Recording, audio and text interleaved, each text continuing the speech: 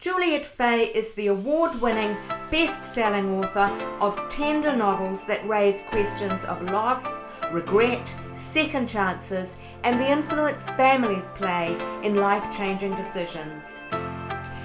Welcome to the Joys of Binge Reading, the show for anyone who ever got to the end of a great book and wanted to read the next instalment. We interview successful series authors and recommend the best in mystery, suspense, historical and romance series, so you'll never be without a book you can't put down.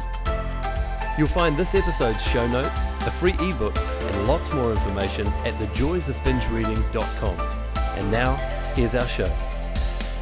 Hi, I'm your host Jenny Wheeler, and on Binge Reading today, Juliette talks about her latest novel, The Half of It, described by the critics as, quotes, an immensely satisfying page-turner, perfect for fans of Josie Silver and Jojo Moyes. Helen and Cal enjoyed one perfect night and then 40 years of buried hurt. They've got one chance to make it right, but can the past ever be fixed? Giveaway this week is take a break with a free book. Get ready for the beach with book bundle 2 in my Of Gold and Blood series, Poisoned Legacy and Tangled Destiny, included in the offer. That's a full-length mystery and a New York Christmas novella and prequel with 60 plus other mysteries and thrillers. A great range of choice there. Highly likely you'll find something you love. Information for where to download the books on the show notes for this episode on the Joys of Binge Reading website, along with the details of all the stuff Juliette and I are talking about today, including links to the books that Juliette's reading at the moment. And remember, if you enjoy the show, leave us a review so others will find us too. Word of mouth is still by far the best way for others to discover the show and great books they want to read. But now, here's Juliette. Hello there, Juliette, and welcome to the show. It's great to have you with us. Oh, it's wonderful to be here. Thank you so much for having me. Look, we're talking about your latest book, The Half of It. It's a perfectly executed second chance love story. And I wondered right at the beginning, how would you define it in terms of genre fiction? Is it a romance? Is it a second coming of age story? How would you classify it? I would classify it as contemporary fiction. It's not really a classical romance story in that there's a lot more going on. It's really about the entire life of the main character, Helen Spencer, who's 58 years old. And it's about her relationships with her friends and her children. There is a romance at the center of it, or a potential romance. But I like that phrase, second coming of age. I think that she's at a point in her life where she really needs to make a course correction, and that's the crux of it. It's interesting, as the population in general is growing older, we probably have a little bit more time to regroup, and in fact it becomes necessary if you're going to just keep on living, to have a chance to regroup, look back on your life, decide whether there are things you would have done differently, take stock a little bit, isn't there? Yes, absolutely. And one of the things that was so fascinating to me writing this story is that looking around, there aren't very many books with main characters in their 50s and 60s. It's very few. I mean, you have to really dig. It seems that there's books of characters in their 70s, 80s, and 90s, and then 20s, 30s, and 40s. I feel like everybody is in their 30s, most of the books. But your 50s and 60s are such a fascinating time because, as you say, you get a second chance to think things through. Maybe you're retiring, maybe you have children and they've gone off. I mean, it's a real sort of turning point. I think it's such a fascinating life stage. I was fascinated to see that nobody's picking up on that. And so many readers are in their later stages in life. And we want to read about ourselves, really. The title, The Half of It, it's an idiom. I know from growing up that phrase, oh, you don't know the half of it. And Right. It seemed an interesting title to choose for a book. I wondered, the general meaning we interpret as meaning it's actually much worse than you know about. And I wondered why you chose that title and how it relates to the book. So it's interesting. I would say that the half of it means, you don't know the half of it means it's a much bigger story. Not necessarily bad, But there's way more going on here than you know about. When somebody says you don't know the half of it, there's way more going on. And when Helen and Cal meet, should I maybe give a little quick intro about what the book is about? Yes, that's Okay. a great idea. Helen Spencer is 58 years old, and she has just come to the conclusion that her life has not turned out as planned. And she can trace back where things started going awry to a night that she spent in the woods with a boy that she loved, who loved her. They had this wondrous romantic night in the woods. And then the next day, everything blew up and things have been going a little bit wrong ever since. But she doesn't want to delve into that. She just wants to keep putting one foot in front of the other. And she hasn't seen Cal since high school. And one day they bump into each other. And Cal tracks her down and he wants to talk about what happened. And the jacket copy says he doesn't know the can of worms she's about to open. He doesn't know the half of it. Yeah. And what he doesn't know, and she doesn't know about him, is what happened in the rest of their lives and how that one night affected them both, the domino effect of this one decision and what happened the next day and how that's affected both of them. So they have a lot of catching up to do. And they have a lot of working it out to do. I mean, there's still a lot of hurt and anger from what happened. Yes, Helen is recently widowed, not so long ago widowed. So that's another part of her life that she's taking stock of her marriage and how successful it really was, or satisfying emotionally it really was for her. Do you think that women are inclined to make these reviews of their life a little bit later than men do, that they have earlier years of their life, they're so consumed with serving other people's needs, husbands, children, just keeping things together if they're trying to work a job as well. And maybe they find it later in life that they start to look back and think, what to second guess themselves a little bit. That's such an interesting point that you make. And I think you're right about that. And everybody's different, but men seem to have that classic midlife crisis at around 40. And they buy the car or they, whatever, start fly fishing or something like that. And I think that you're right that many women are so busy just trying to keep all the plates spinning in their lives and often in the lives of the people they care about, maybe children, maybe a spouse, maybe family members, that they don't really take that time until maybe later in life when hopefully things quiet down a little bit and they can have that chance to say, is this really working out as planned? Yeah. I did use that phrase, second coming of age, because it seemed to me as I was reading the book, Helen is learning almost for the first time some of the things that are true about her and some of the things that she wants out of life that she hasn't had already. So that's part of the journey the book takes, isn't it? It is. It certainly is. And I started writing this book in the middle of the pandemic, and it was really inspired by that first summer, whenever we were all in lockdown, in absence of social connection and going out and doing things. People seem to be taking that pause in social interaction to take stock and review and really ask themselves important questions. People of all ages were doing this. And I was fascinated by that and asking themselves questions like, is this the person I should be with? Or is this the job I really want? Or should I move closer to my family? Or should I move further away from my family?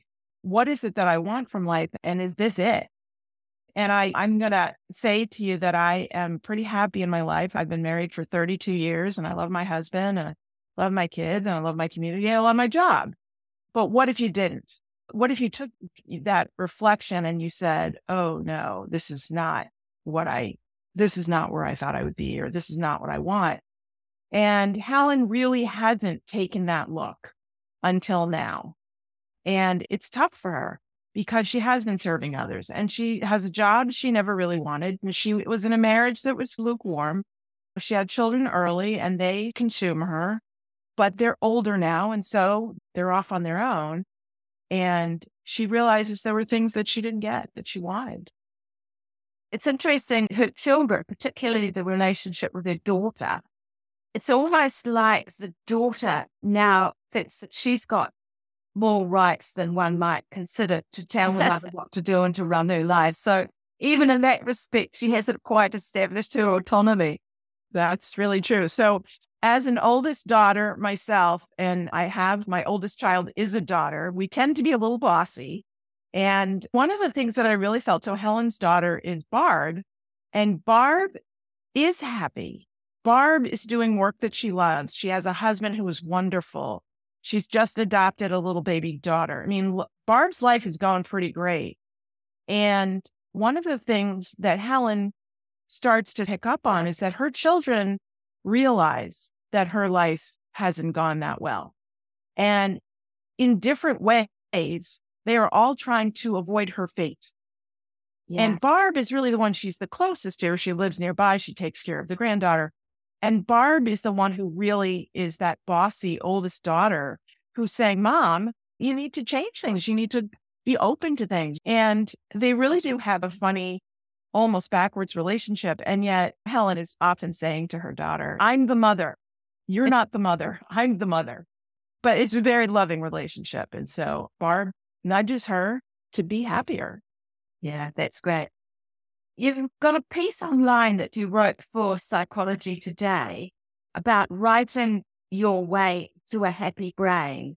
It was a lovely piece, but it indicates that you might have gone through a similar kind of vision of your life, but at quite a lot earlier age. Would you like talking about that? It is online for everybody to see. Yes, right. It's no big secret. So I had my fourth child and I had quit my job. I was working part-time. So I was home with the kids and I was actually quite unhappy. I love my children. I love being with them, but I really felt like I was not using my brain. I used to joke that I was a wiper of spills, a wiper of bottoms, a wiper of noses, like I was a professional wiper. And I felt very constrained by the fact that I didn't have anything that was mine. And I tried a bunch of different things. Like I knew, and my husband knew, that I was not happy and I needed to find something. And so I started writing, and I describe it, it's a little bit like falling in love. Like I couldn't wait to get back to my characters. I couldn't wait. I was about 40 and it was, I would say, a little midlife crisis of, okay, this is great. I'm very grateful that I have all these little crazy people running around and my wonderful husband, but it's still not enough. I still need something else. And I was able to feed that need with writing. And it's been a wonderful thing for the last 20 years. I think you say that even if you didn't get published, you'd still do it. Is that right? Yeah, it's just something I love to do. I can't tell you how often people say to me, how do you have the discipline to sit in a room and write all day long? And my answer to that is, I don't need discipline to write. It's what I love to do. It's like asking me how I have the discipline to eat a hot fudge sundae. Like, I enjoy it. I need discipline to go to the grocery store and do the laundry. I don't need discipline to write. That's what I like. Tell me a little bit about your journey. When you started writing, what was your goal? Did you have a long-term goal like getting published, or at the beginning, were you just simply doing it almost as your personal therapy? I had no idea about getting published, which is funny because I had always been a voracious reader. I have always been somebody who has stories running in my head. I make stories up in my head all the time, but it never occurred to me to really write any of them down. And so once I started doing that, and I wrote my first novel, and I only told a few people, I just thought it was such a strange thing. You go to a party. Well, what are you up to these days? Well, I'm writing a novel. So I just found it so strange. So I really didn't tell anybody. I was very secretive about it. But I did tell a couple of friends who read as I wrote. I would hand them chapters. And at the end, they said they really urged me to try and get published. And so then I went on this journey of trying to figure out, what is this publishing world? How does it work? How do I get in? And I have to say, I feel that I was very lucky because there are many good books out there that didn't see the light of day because the author didn't have the luck of finding. It's very hard to get an agent. It's a tough business, and it continues to be a tough business even once you're in it. So I do feel that I was very lucky to get published. Yeah. But one of the books, the romances, we won't give anything away by going any further into it than that, doesn't go anywhere because of the young man's calling to the priesthood. And he keeps this quiet for quite a while so that when he finally fesses up that he's not going to be going any further with this relationship because of this calling on his life, the young woman is slightly gobsmacked. And I see in your biography, it was just an interesting little hint there, that both you and your husband served in Jesuit volunteer programs and social justice initiatives. You both had quite strong commitments in that area. And I wondered if this was another little area of your life intersecting with your story. So you're talking about my first book, Shelter Me. And yes, absolutely. It was something I worked in the Jesuit Volunteer Corps. I worked in a shelter in Seattle, Washington. My husband worked for legal services in Buffalo, New York. And we both knew many priests because of our work. And I was fascinated by their lives and how they could be very kind, loving people, and yet they kept themselves closed off to any romantic relationship. And so it was something that was interesting for me to explore. And yes, absolutely, taking a little piece of my faith life and putting it. And I think that's what authors often do. We interject our books with little pieces of things that we're interested in that come from our own lives. None of my books are autobiographical in any way, but I sometimes say they're autobiographical in the sense that what the reader sees are the things that I'm interested in, not necessarily things that have happened to me, but themes and conundrums and conflicts and characters and settings that intrigue me. And so that's the way in which you're learning a little bit about me by reading my books. There's quite a strong sense of morality in them too. And I wondered, generally genre fiction is considered to be for mainly entertainment purposes. Do you have any other thoughts but keeping your readers entertained as you're writing? Sure. So it's interesting that you say that morality is I don't know that I would say morality. I would say that my books definitely have a strong theme of giving and volunteerism and being a part of a community and being a generous person. And I think that all of my characters strive to be better than they are. And that is what I'm interested in. I'm interested in growth in a character. When I read and when I write, I want to see how the character is going to get out of this mess and be a better person toward the end. But first and foremost, I do want it to be entertaining. I don't want it to be some sort of morality play about how we should all be good. It really, there's a lot of humor in my books. There's a lot of crazy scenarios. And so I really want my readers. I always say the three things I want a reader to do is laugh, cry, and lose sleep. The wrong word, perhaps integrity. Integrity, that's a good word, yeah. Some of the things that Cal does, young as he is, lack integrity. That's true. Yeah. And he has to speak for that. Those chickens come home to roost. And he has to face that even 40 years later. He has to face it. Sure. Yeah. And he wants to face it. And I think that's part of the message of the book is if you have a mess to clean up, if you have an apology to make, if you have something to fix in your life, now's the time. You can do that until the day you die. You have that opportunity. And I think one of the lovely things is as it develops, they do make the very most of the time that they have. They manage to do that by the end of the novel. They live wholeheartedly, don't they? Yes, they do. They do. And they rekindle their friendship, which is really, as Helen says, the most important thing they ever were. They were friends in high school before that romantic night. And their friendship is really the most important thing.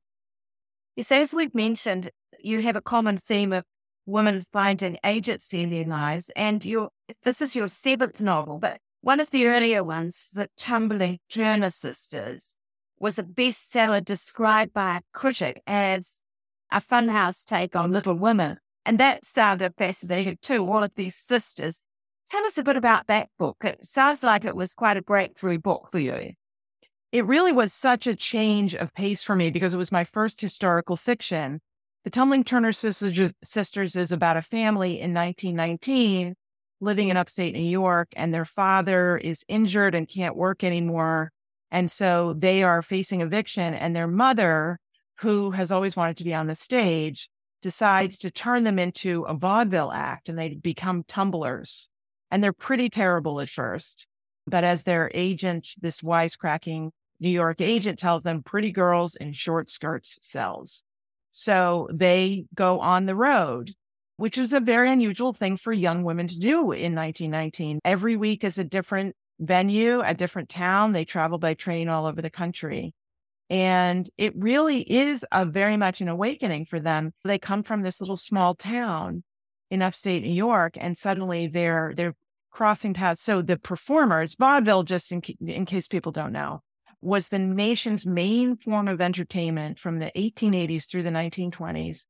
Every small town had a vaudeville theater, and the troupe would come into town, and it would be a review of 7 to 15 unconnected acts, jugglers, singers, dancers, comedians, animal tricks, playing the spoons, weird stuff. One of the big hits was regurgitators. They would swallow things and then bring them up. It was just crazy stuff. It was so fun to research that book.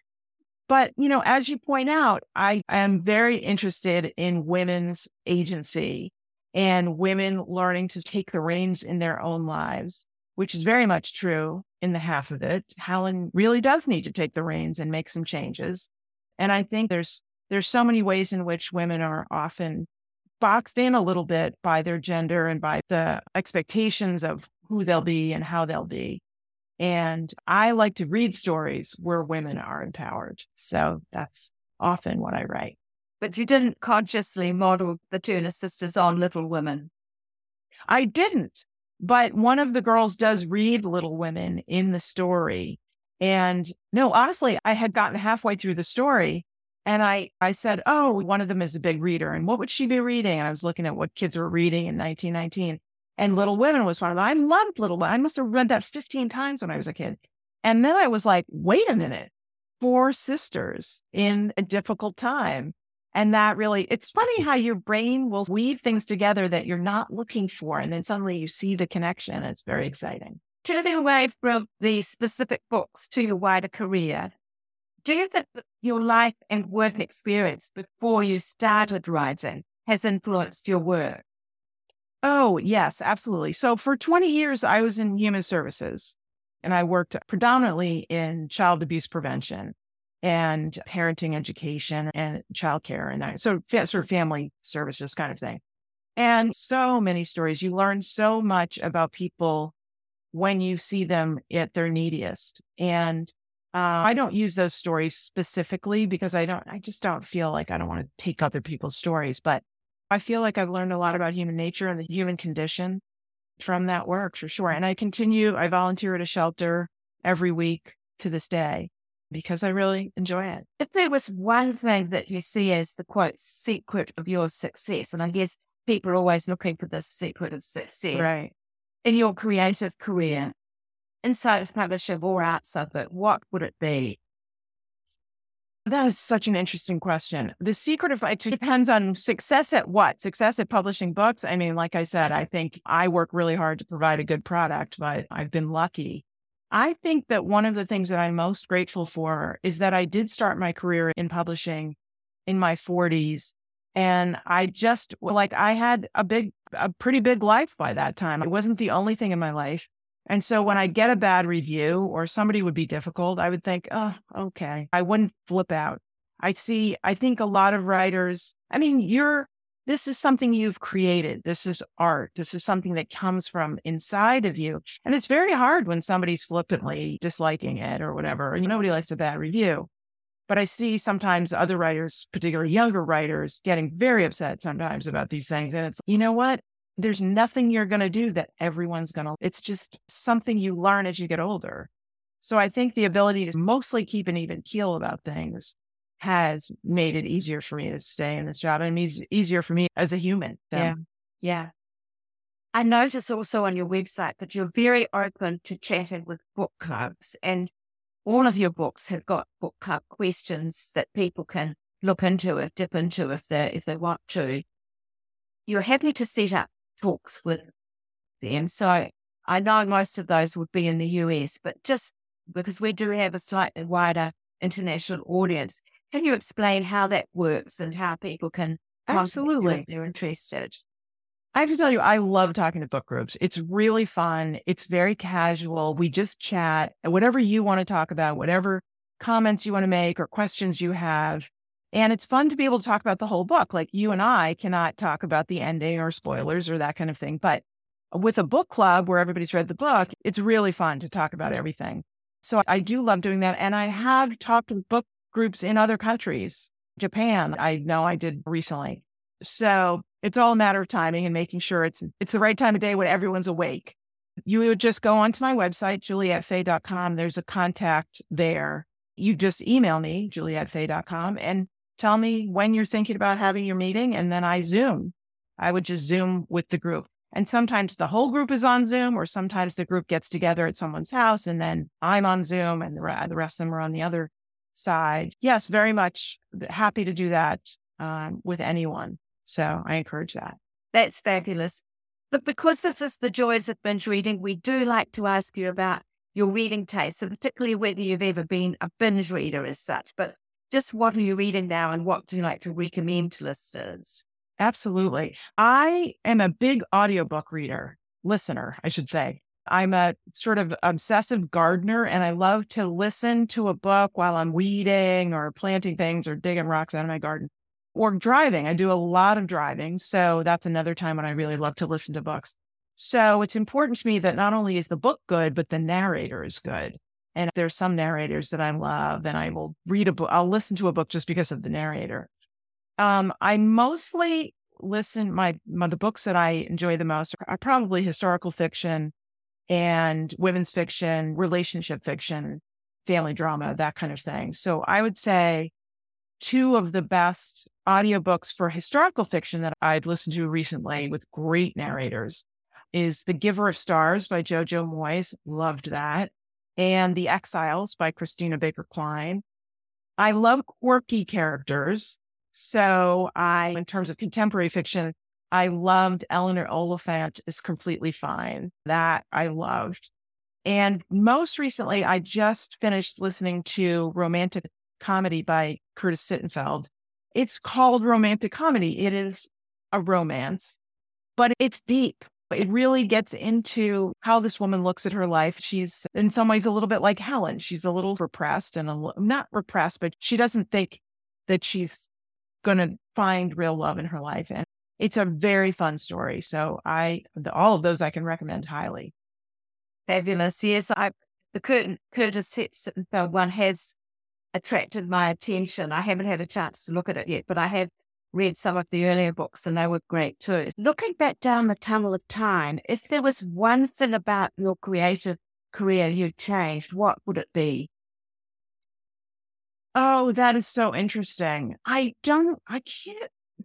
That's a really interesting question.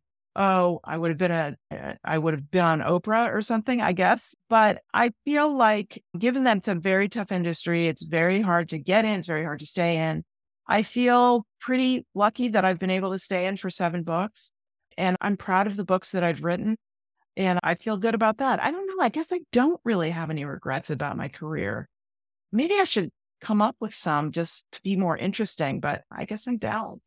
I haven't started at 40. A lot of people who do start writing just a bit later in life regret they didn't start earlier, but you've got the advantage there. Yeah, I don't think that I would have been as good at it. Honestly, I just feel like I had so much more life under my belt.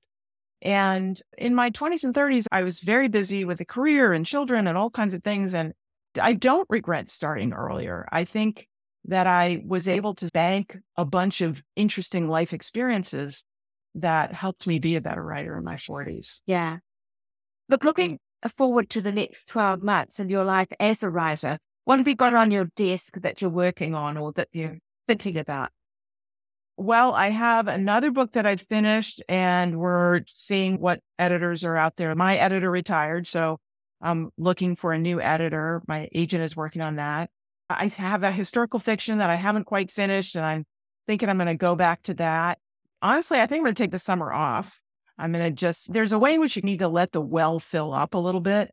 So I'm going to just garden a lot and do some traveling and see my children or stuff like that, fun stuff, go to the beach, and then see where we're at maybe in September.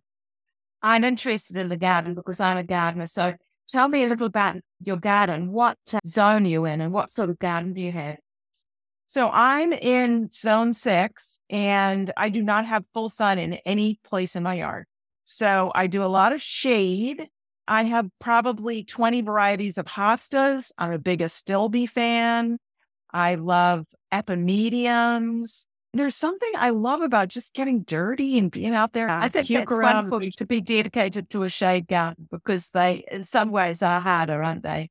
They are hard. They're not as flashy, but they can still be very beautiful.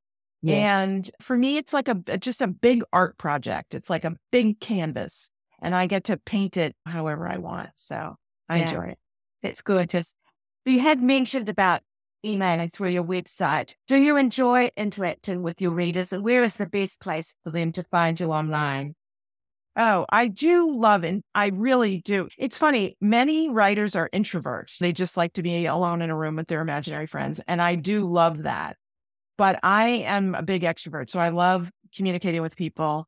I am on Facebook at Juliette Fay Author. I'm on Twitter, Juliette Fay. I'm on Instagram. I really enjoy posting pictures on Instagram. So that, and people can always reach me by email.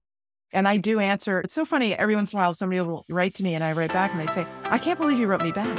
And I'm like, well, you took the time to write to me. So of course I'm going to answer you. So yeah, I do like that. That's lovely, Juliette. Look, thanks so much for your time. It's been a delight to talk. Oh, I thank you so much. It's been really fun. Next week on Binge Reading, Amy Popow's fresh and funny 4th rom-com, The Sweet Spot. 3 women, Lauren, Olivia and Melinda, all with totally different motives and at the beginning not necessarily good motives, are drawn into caring for baby Horatio. It's described as a love letter to family, friendships and Greenwich Village. That's next week on Binge Reading. Just before we go, remember, leave us a review if you enjoy the show so others will find us too. That's it for today. See you next time